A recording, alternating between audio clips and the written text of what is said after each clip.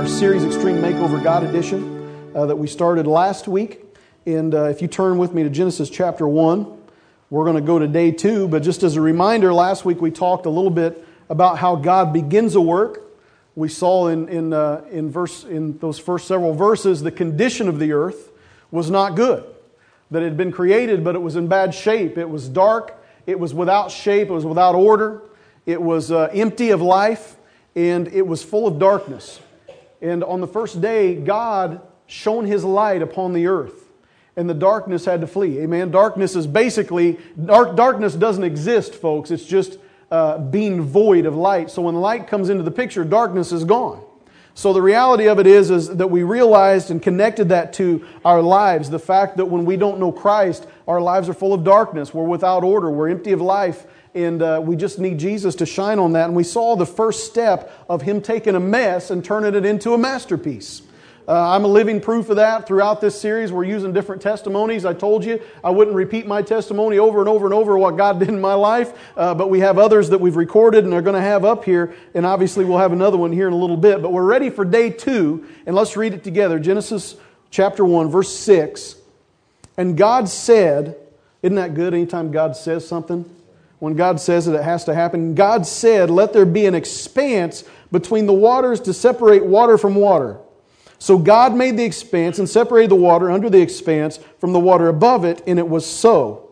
God called the expanse sky, and there was evening and there was morning the second day. Just as a reminder, up to this point, the earth was still without order. The earth was still empty of life. And you know what? I just said life, and I heard a little, hold on just a second. Speaking of life, Tanessa, would you just stand up and show that beautiful baby she just bringing to church? First time, gorgeous, little Benjamin. Didn't he look good, folks? Isn't that good? When God speaks life, He speaks life, doesn't He? So we're in this situation where the world is still covered with water. It's still void of life, and it's still in some disorder. The only type of order that there is God said that there was a day and night, and it made it the first day. So the supernatural light that's shining on the earth, because the sun's not made yet, the moon's not made, is Christ. So God does a powerful work that's hard for some of us to believe. Now here's what the Scripture says. If you read it and look at it again, I'll kind of help you understand it. That there's water all over the earth, and He takes the water and He separates it. Now there's still water on the earth, but He takes water and He puts it around the earth, and the expanse in between the two waters is called sky. What that means is that He took the water in about probably where our ozone layer is, whatever. There's a circle of water around the earth. And in the middle, there's kind of a bubble. And it was called sky. Now, people will say, well, Pastor Bob, that's not true. There's no water up there. Of course not. We'll get to that in a little bit. The reality of it is what this did is it created a greenhouse effect, which everybody's always afraid, greenhouse. Oh, we can't have the greenhouse effect. Oh, no, that'd be awful. When God made it, it was a greenhouse effect. The earth was one temperature all the way around it. It didn't rain. It didn't snow. There weren't storms. There's proof of that in Scripture. It says very plainly that it didn't rain on the garden. It was watered from rivers. And it also, a mist would come up in the evening and water everything. There was no rain on the earth. That's why everybody freaked out when Noah was building an ark. This is going to rain. What are you talking about? It's never rained before. What are you talking about? There's no rain. So it created this greenhouse effect. Everybody said, well, Pastor Bob, that's not true. Okay, then explain to me why people are finding fossils of tropical plants in places like Antarctica and other places that are frozen. Because the earth at one time, folks, was one temperature. And why is that? It was because of this. God separated the waters and He put what was in the middle called sky. Now, the word for sky, I have to come back up here and look at it because it's Hebrew and I don't speak Hebrew. Anybody else speak Hebrew in the house? Listen to this word translated from Hebrew is called sky. I suppose there's some smart aleck. Who knows Hebrew? Of course. Put your hand down. The word is called something like shamayim, because I don't know how to speak Hebrew. I don't know exactly. It can also not be just translated as sky, but atmosphere. So God took the waters, separated them, and put an atmosphere in the middle. An atmosphere is something else. It's referred to as a surrounding influence or environment. So on the second day of taking a mess and turning it into a masterpiece, God made an atmosphere. Now, why would God take all of this and set it up and put an atmosphere in the middle? He put it in such a way that there's all the obvious elements that we need, oxygen, and you have carbon, you have nitrogen, you have all the things in the air, and they're encompassed inside this little bubble because He knows that life is going to be created.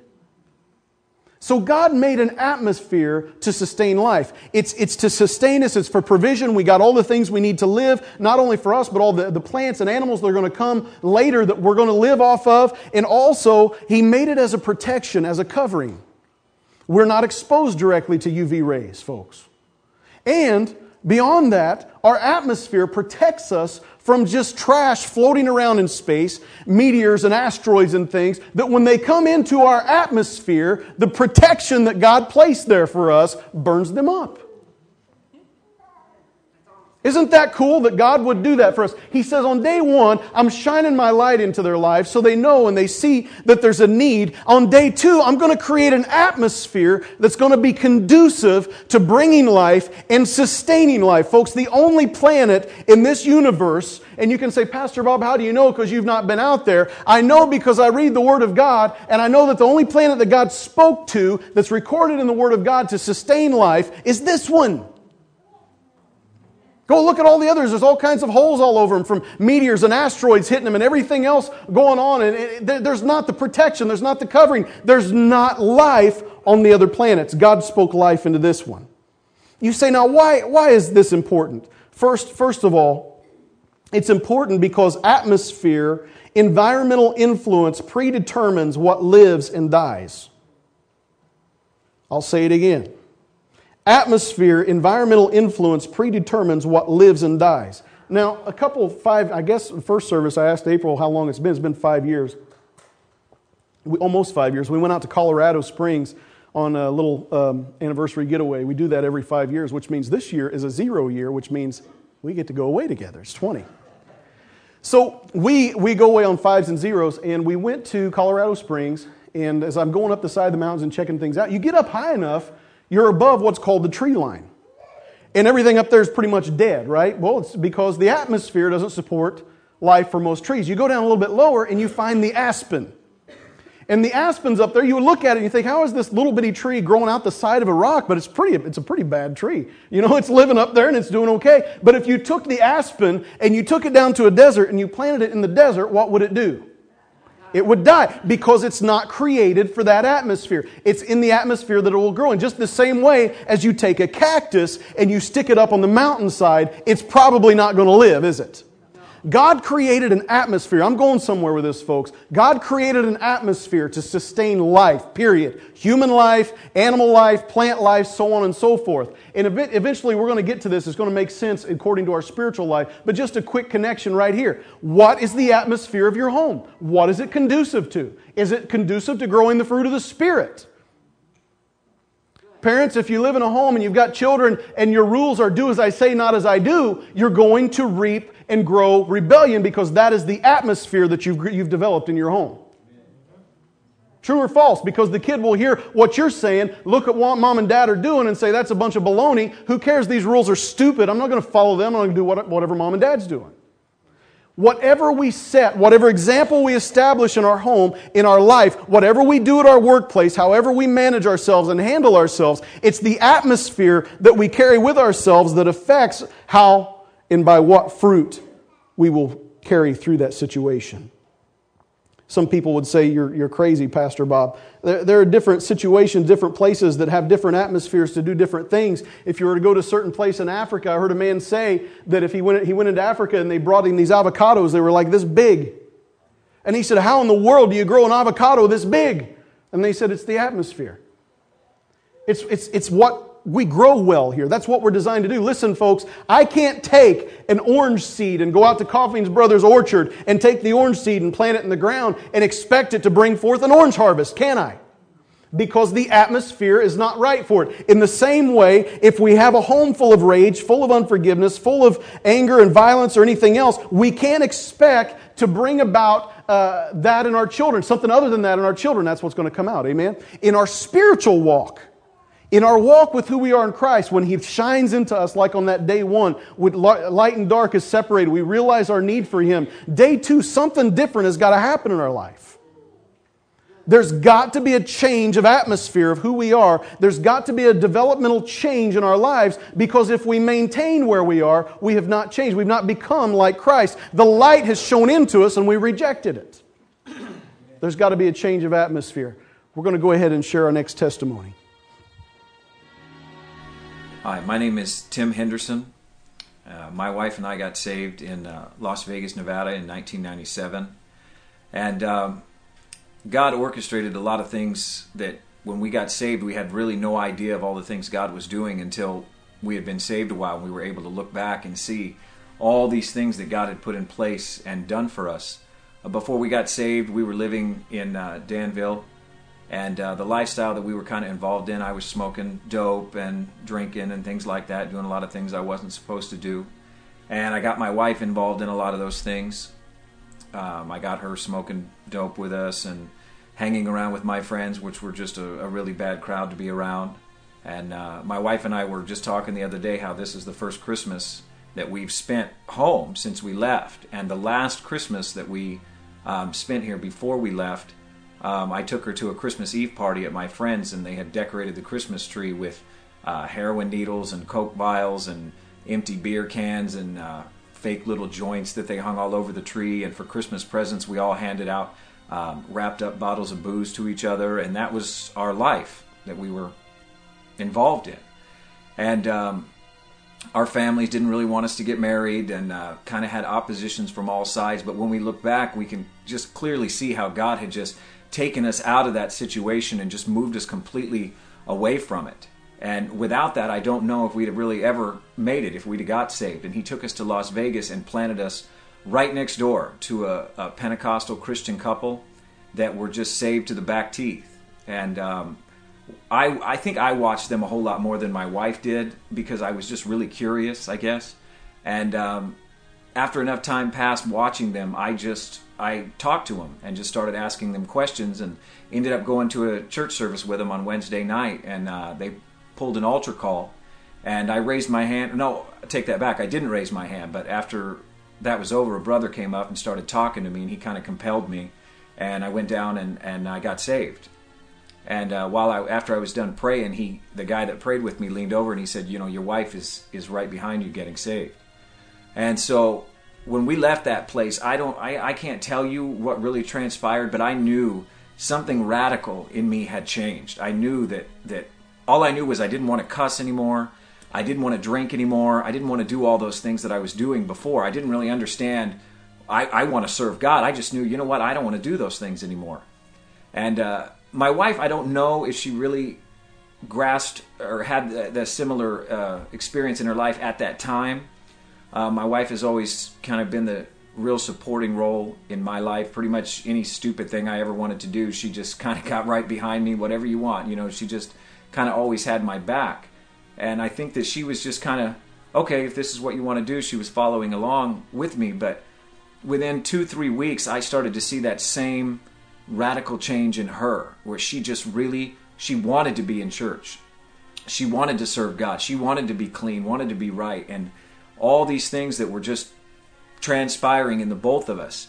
And we were going to church for about, I don't know, maybe a month, maybe 2 months.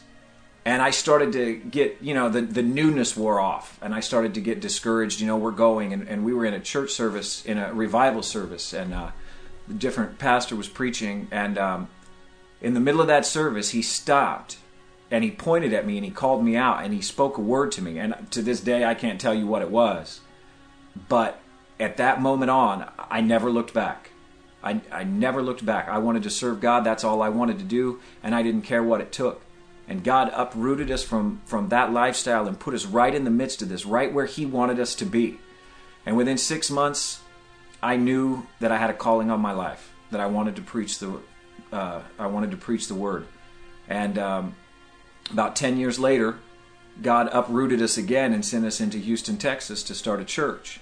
And I can tell you that there is something nice about being in a church environment where you have lots of godly people around you, helping you, supporting you, fellowshipping with you. And all of a sudden we got uprooted again and we were all by ourselves.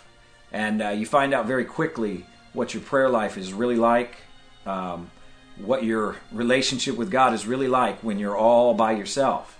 And I would say we were there for about 3 years, and we didn't do really well. We had few people coming, whatever. And so we ended up coming back to Vegas. And when we came back to Vegas, a lot of people that fail come back with bad attitudes. We didn't. We were so glad to be back. We were just kissing the carpet, And so it wasn't but a month or two that God just started putting us back in ministry. My wife was back in children's church, and I was asked to start leading songs and things, and everything was going great, and I never wanted to leave. I never wanted to go back out and preach the gospel again. I was happy. I was right where God wanted us to be. But something about God, at least from my own experience, is that He doesn't necessarily like it when we're comfortable, and He kind of likes to poke at you a little bit and get you on edge. And so we ended up coming back to visit our family, and we come back to visit our family at least once a year, once every 2 years, come back to visit our family, no big deal. But something struck a chord in my wife that she wanted to move back home. And the funny thing was, her wife had passed away years ago. She doesn't really have any family back here, so I couldn't really put my finger on why she felt so compelled to move here. And I felt it a little bit, but not nearly to the extent that she did, And so we talked about it, and it comes down to, whatever mama wants, mama gets. So we're going to move back home, and we're going to do this. But we sat down and we talked, and I said, honey, I can't do this if we end up in a situation like we did in Houston, where we're not in and around all these godly people to support us, and we end up just drifting off track, and our kids, biggest thing in the world, I can't lose my kids to sin. And so we talked about it, and we prayed about it, and I think she was a lot more serious than I was, and praying about it and talking about it, and began to seek the will of God. And then the next thing you know, she's emailing me and telling me, you got to check out this church. And when I went on to the website and I started listening to the sermons, I knew at that point, okay, God is orchestrating this. God has a plan, and this is what God wants us to do. And so we agreed upon it. And we moved. I listened to a couple of the sermons on there, and I knew this is the same Spirit. This is the same God right here that we have right here, and this is what God wants us to do. He wants us to move. And so we uprooted once again, and God has just taken us and put us here and put us there and moved us around. And I can tell you that every step of the way, I know that it has been God, and it's been God's will. And I think that God has us exactly where He wants us to be. And sometimes, you really question, why is God doing this? And why is God putting us here and moving us there and moving us there? But God has a plan. And the Holy Spirit just comes in you, and you got to be willing inside to just say, okay, God, whatever you want. And that's pretty much my testimony. And we're glad that that's Tim and Missy's testimony. We're glad you're here, guys. We love you and appreciate you. Some things that Tim said on there that really clicked with me is the fact that, God had to get him away from his lifestyle, had to get him away from that circle of friends, and then God moved him to another place to teach him something else, and God moved him here. God is always doing a work in us, and it's through our atmosphere. He's got to change the atmosphere. So what I want to do to continue on this topic, God uses both spiritual and natural things to change our atmosphere. Obviously, in Tim's situation, he did some natural moves, some natural changes, but everything is connected together. We are spirit and we are flesh. We are natural and we are supernatural. We have an eternal soul wrapped up inside of this flesh, folks, that they're connected. And one affects the other, and they work together. So a supernatural event first and foremost takes place in this change. As we see in creation, the supernatural event occurs in day 2. We just heard it, how the atmosphere's changed. It's moved, and the light's shining into it to begin with that. And since we are spiritual, God shines into our lives on day 1 when we come to the altar, when we repent, when that time when Tim and Missy were calling out to God, there's an instant work in his life where he says, there's got to be a change. There's got to be a change. When the light shines into your life, we have to step back. Listen, it's not just about quitting some things, folks. It's not just about quitting. It's about God saying, I want to do a work in you that is eternal. And for me to do this eternal work and for it to be sustained, you're going to have to change some things. Because what we do is when we come to Christ, it's because we've hated what we've been and we want to become the new creation that He's promised us that we can be. Amen? So natural things affect our atmosphere. After we talk about this, I know you're going to understand when I say natural things affect our atmosphere. Natural things, atmosphere affects our flesh, folks. It does. And if you don't believe me, I can use a simple example like, say, Chuck E. Cheese. Chuck E. Cheese, it's the worst pizza you've ever had in your life. It's nasty, doughy, gooey, little cheese on it, pathetic toppings. And the kids love it. Where do you want to eat? I want to eat at Chuck E. Cheese. Listen, little kids don't have taste buds. They love atmosphere. Amen? They love atmosphere. If you don't believe me, go to Disney World. Really, seriously, it's all about atmosphere. It was built in what? I mean, I think start like 72 or early 70s or something like that. Some of the rides haven't changed. And people still wait in line for 45 minutes to an hour and a half to get on a little cart that you squeeze into that jerks around on the rails. And you go from room to room and you look at fluorescent painted things and then you get out and you get off with the kid and you're going, what was that all about? And the kid's going, I love Disney World! Atmosphere, folks. You get in the little boat, 400-pound man in the boat and it's sitting like this. It don't matter, it's still on a rail, and you go through. It's a small world after all. It's a small world after all. $80 I paid for this. Why? Atmosphere. Tell me atmosphere doesn't affect your flesh. It does. Oh, man, go ahead and laugh. Say, oh, Disney World didn't affect me much, Pastor Bob. Well, then why is it you always say, I don't know why a hot dog always tastes better at the ballpark? Atmosphere. It's just a hot dog. It's just processed meat. It tastes better because it's been sitting there cooking in that hot thing for the last 2 hours. It's just atmosphere. And atmosphere affects our flesh. If you don't believe me, walk into a church. Hopefully, the presence of God that we felt today is the atmosphere of the presence of God affecting our flesh, hopefully to respond to Him. Amen? And if you disagree with that, walk into a bar. Tell me there's not atmosphere there. Atmosphere will affect our flesh. So the thing is, God wants to work an atmosphere in us. He wants to do, after we respond to Him at salvation, He's not finished. He wants to progress. He wants to change our atmosphere. I'm going to read something I read last week. Romans 10 says this in verse 8, but what does it say? The word is near you, it's in your mouth, it's in your heart. That is the word of faith we are proclaiming, that if you confess with your mouth Jesus is Lord and believe in your heart that God raised Him from the dead, you will be saved. Now we talk about this verse, we look at it, and we talked about last night responding to the light. Okay, we referred to the light of Christ shining into our lives. We must respond. And it shows it right here, that if you, meaning you, me, us, whoever, confess with whose mouth? My mouth. The light, the atmosphere must affect my flesh to submit to Jesus Christ. Here's the thing. It says to confess with our mouth. It says to believe. Nobody can do that for me. I have to do that. When God spoke to the water and the elements, they separated because they're the elements, right? We talked about this last week. They're not made in His image. You and I are made in His image. We have a free will. We have the ability to choose. We can resist Him. We can respond to Him. He shines into our lights and we're given the option, with my mouth, am I going to confess you? Am I going to believe? Now that word believe comes from the Greek word pistuo, which means, it doesn't mean just like I believe in Santa Claus, or I believe in the Easter Bunny, or I believe it's almost 11:30. I believe, no, it's talking about everything you do. Your belief system is founded upon this. What that means is because now that I'm a follower of Christ, I'm going to stand on what He says, and regardless of what I used to do, the things I used to love, the things I used to think was great, the things I used to do, all has to come into the evaluation of what I believe now. And that's called repentance. I look at what I've done, I know what I believe, and I turn away from that to follow Christ. It's called the atmosphere that God brings into our lives through salvation, which changes our flesh.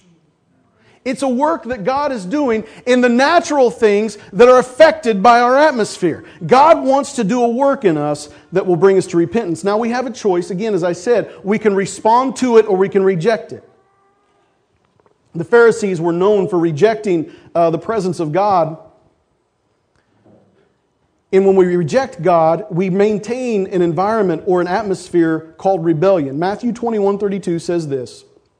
For John came to you, Jesus' words talking to the Pharisees, John came to you to show you the way of righteousness, and you did not believe him, but the tax collectors and the prostitutes did. And even after you saw this, you did not repent and believe. Luke 11:29, Jesus said this is a wicked generation. It asks for a miraculous sign, but none will be given it except the sign of Jonah. For as Jonah was a sign to the Ninevites, so also the Son of Man be to this generation. The queen of the south will rise at the judgment with the men of this generation and condemn them, for she came from the ends of the earth to listen to Solomon's wisdom, and now one greater than Solomon is here. The men of Nineveh will stand up at the judgment with this generation and condemn it, for they repented at the preaching of Jonah, and now one greater than Jonah is here. Jesus is confronting them, saying, hey, look, these people repented from horrible things. They believed and turned away from horrible things at the voice of a man. And now the Son of God is standing before you and you're rejecting the light. You will not move. It's called rebellion. It's a continuing attitude of mankind that turns away from God. But when His light shines in, we're left with a decision. Am I going to respond to Him or am I going to continue on my own path? There is no in between. Amen? That's why Scripture says we crucify our flesh. That's why it talks about us doing different things. This is why I had to remove myself from certain situations after I got saved. Because I knew if I did the same things with the same people that I would end up in the same condition. Amen? God doesn't want us to retreat from everybody, okay? He doesn't want us to build a little convent of Christians to live in. But if you're not standing for Him, if you're not able to resist temptation in a certain environment, it's time for you to get out of it until you're strong enough to go back in and impact it rather than having it impact you. Amen? And that's what God's calling us to. The atmosphere of the work that He does in our lives. It comes through a spiritual work that affects our flesh. Now, what are the spiritual things that affect atmosphere? The spiritual things that affect atmosphere. I got 5 of them. Don't cringe and think I'm going to be forever because it won't take very long. Number 1, the light enters. He does the initial spiritual work. It's done by the Holy Spirit. The Holy Spirit does a work. Number 1. Ephesians 1 says this, verse 13. And you also were included in Christ when you heard the word of truth, the gospel of your salvation, having believed, as I said a minute ago, having believed, you were marked in Him with a seal, the promised Holy Spirit, who is a deposit guaranteeing our inheritance until the redemption of those who are God's possession, to the praise of His glory. What that means is that the moment the light of Christ shines in, the moment that we realize we need Him, we bow down and say, Lord, forgive me my sins, I'm a sinner, and immediately His Holy Spirit comes inside of us.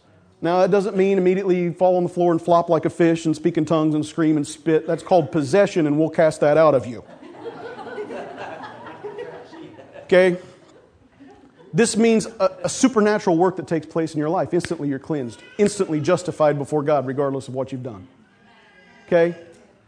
What I'm telling you today is that the Spirit of God does the first work. The Holy Spirit, the regeneration work, is done in our lives. And here's the cool part. It says we're sealed.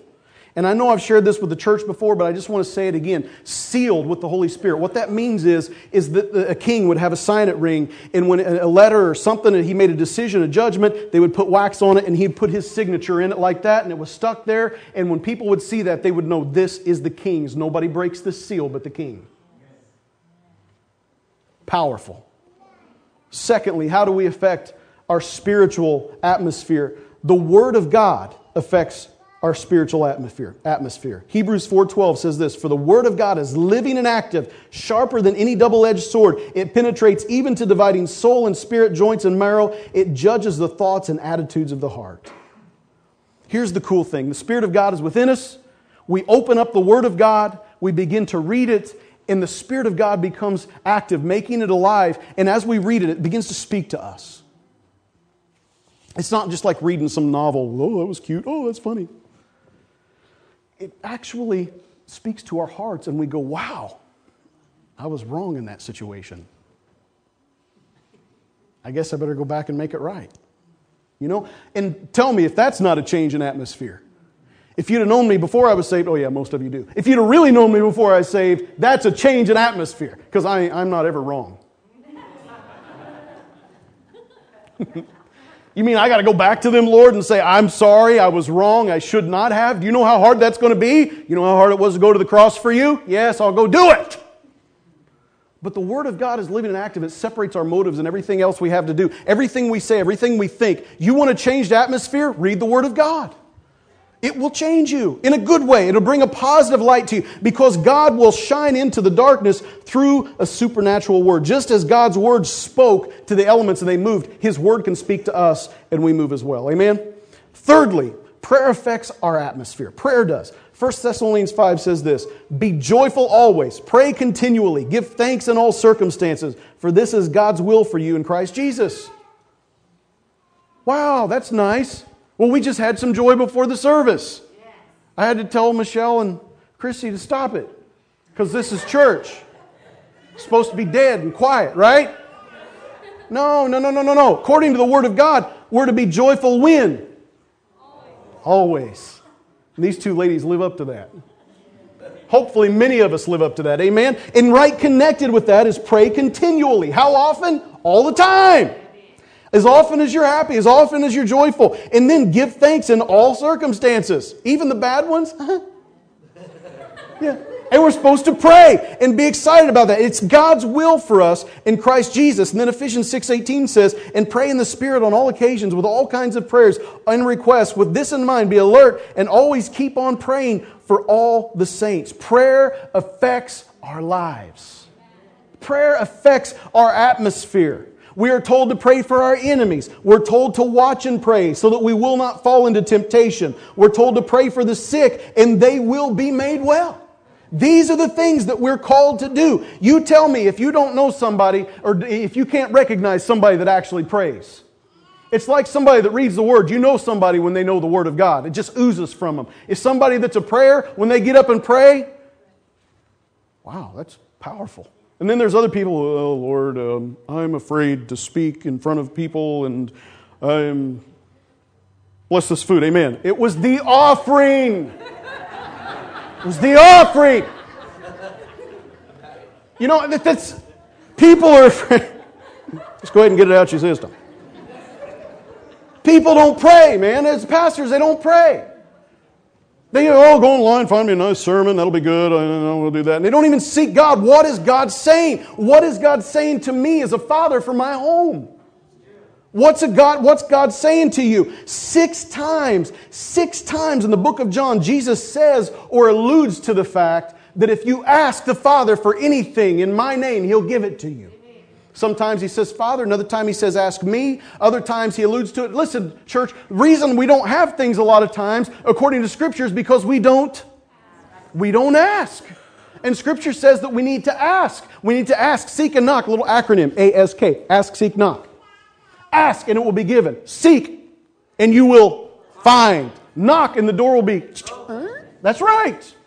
It's not rocket science. It's not difficult. And yet we worry and we don't, the situation's not changing. That situation, Lord, I don't know what to do. How about read your Bible and pray and seeing if He speaks to you?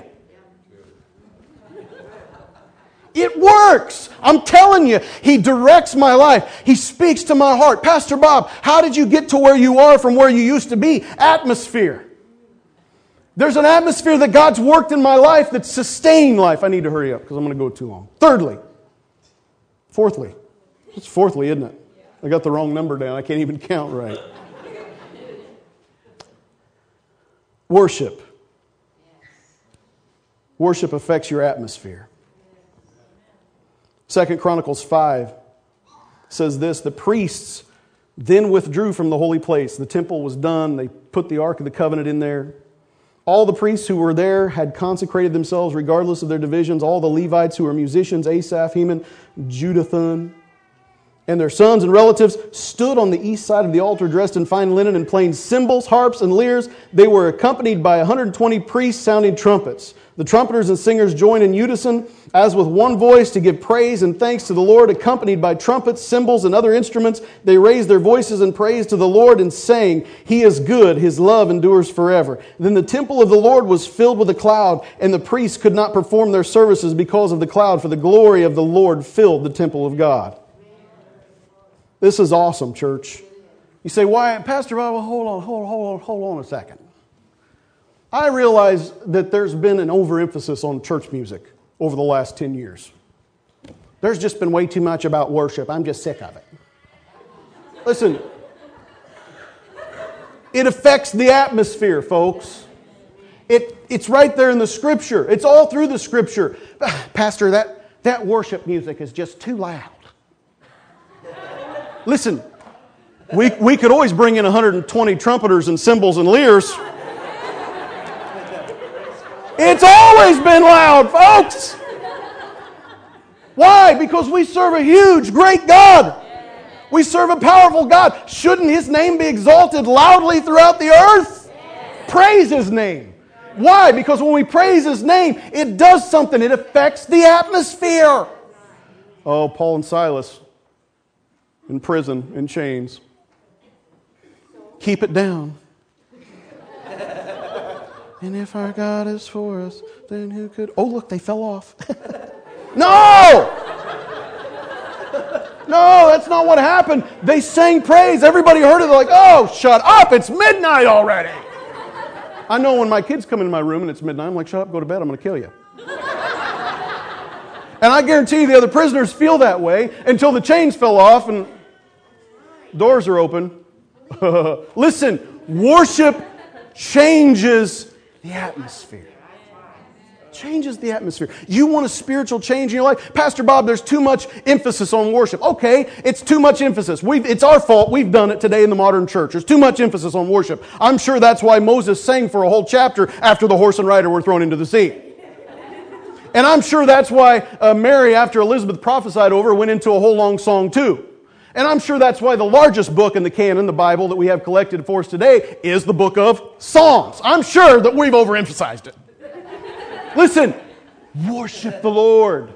Worship Him, church. Get in your car and crank up the worship music till everybody looks around and thinks you're crazy. Drive down the road and seek Him. It's going to change the atmosphere. It's going to affect you. It's going to affect you. And it's going to affect those around you as well. I need to hurry up. I'm going too long. Number 5. Thank you for those 2 people. Christian teaching affects our atmosphere. Whether it be through sermons, books, whatever, it's going to help encourage a culture of constant growing. Hebrews 10 says this, verses 24 and 25, and let us consider how we may spur one another on towards love and good deeds. Let us not give up meeting together as some are in the habit of doing, but let us encourage one another, and all the more as you see the day approaching. Listen, being in this building and worshiping with people or going to another church, whatever, wherever you go, you need to be around godly people. Tim said that in the video. He said, you don't know what it's like until it's all gone. Then your challenge, then your prayer life, then your Bible study, it affects you. Listen, God has made us spirit, He's made us flesh, but He loves for us to coexist, amen? He wants us to live with each other in this room, to sing praise together. There's one thing that will happen in my prayer time. I come in here and I pray, and I walk back and forth, I walk all around the church building, pray and whatever. I do that, and I'll have very intimate worship time with God. He'll speak to my heart. I'll have Bible study in here. I'll look and do different things through the Word of God, and God will speak to my heart. But there's a totally different experience that takes place when you're in here with a group of people doing it. There's a different impact that it'll have on your life, and both are necessary. Well, Pastor Bob, I don't need to pay some preacher to read the Bible to me. Well, good. I'm glad you can read. But nobody's asking you to pay me. I just want to worship the Lord with you. Listen, I've seen these people. I don't want to judge all of them, just most of them that I've come in contact with. They don't want to come to church for some reason. Well, but I don't need to go to church. I'm spiritual. I'm leading my family, and I'm doing this, and I'm doing that, and I don't need you, preacher. You're messed up. You're not reading the Word of God. You're supposed to not neglect this. Why? Because it helps you grow. It's an atmosphere thing. The Word of God, reading books, listening to sermons online, listening to sermons on the radio, listening to sermons on TV, coming and listen to me occasionally. Whatever it may be, God can work through it for your benefit. Amen. These things, we have the Spirit of God sealing us. We have the Word of God coming into our eyes and our ears. We have prayer. We have worship. And we have the joining together with other saints. Listen, you tell me if you can't come into this building and leave completely unaffected. What's going to happen is you're going to love it or you're going to hate it. It's kind of like when Jesus would go places, people loved Him or hated Him. There was no in between. Jesus, yeah, He's okay. He's kind of cool, yeah. No, you either are in or you're out. And people are going to leave and they're going to be either disgusted, offended, and mad, or they're going to leave and say, wow, God changed my life. Amen. If Amber would come, I'm just going to make my last point because I'm going to start throwing things. And I know we already took up the offering, so the money's gone. So don't throw money at me. I keep preaching. You know how preachers are with money, right? Just kidding. Could care less about money. Atmosphere is transportable. This is my last point. Atmosphere is transportable. It will go with you. When God designed the earth with atmosphere, it was always made to be moving. Always. The earth, listen to this. The earth is shooting through space right now at 67,000 miles per hour. Isn't it a rush? It's a rush, isn't it? Wow. I told them in the first service, this isn't in my notes, but it's still too funny to not tell it. Ruth Beaver at the time was about 87 years old, probably 86, and she had just gotten her a new Ford Taurus. It was a used vehicle, and she come pulling up out here, and she's all excited. She said, you want to see my new car? I said, well, yeah, Ruthie, I'll go see it. And those of you that know Ruth, she's the Energizer Bunny, man. She never stops. So I'm laughing with her. I go out and I check out this car. I said, Ruth, that's a beautiful car. It's going to be perfect for you. She said, I love it, and I'm so happy, and God bless me with it, whatever. She gets in, puts it in drive, and pulls away from me, so I see the back of it. On the back window, it said, get her done.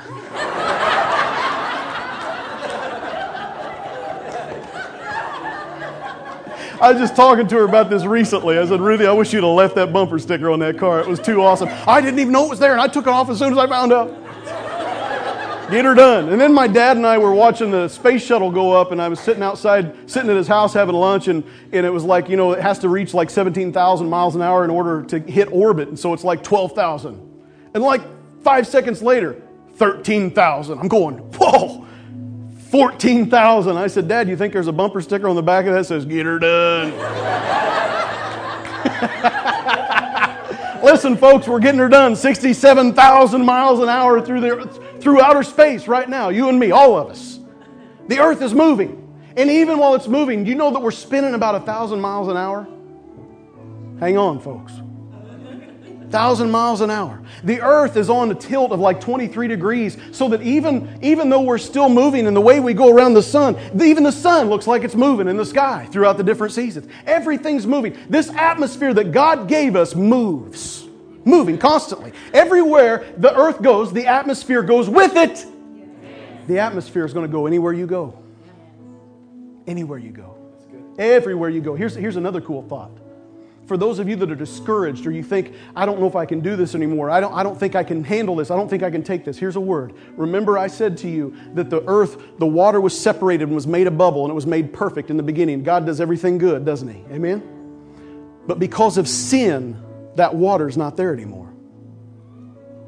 Because of sin, because man sinned against God, and God had to flood the earth, and Noah built the ark, and the Scripture says that the windows of heaven opened, and the fountains of the deep shot up, and everything was flooded. That water actually fell in, and somebody might say, oh no, Pastor Bob, that barrier was holding in the atmosphere. You want to know something cool about our God? That even when it seems impossible, He makes a way.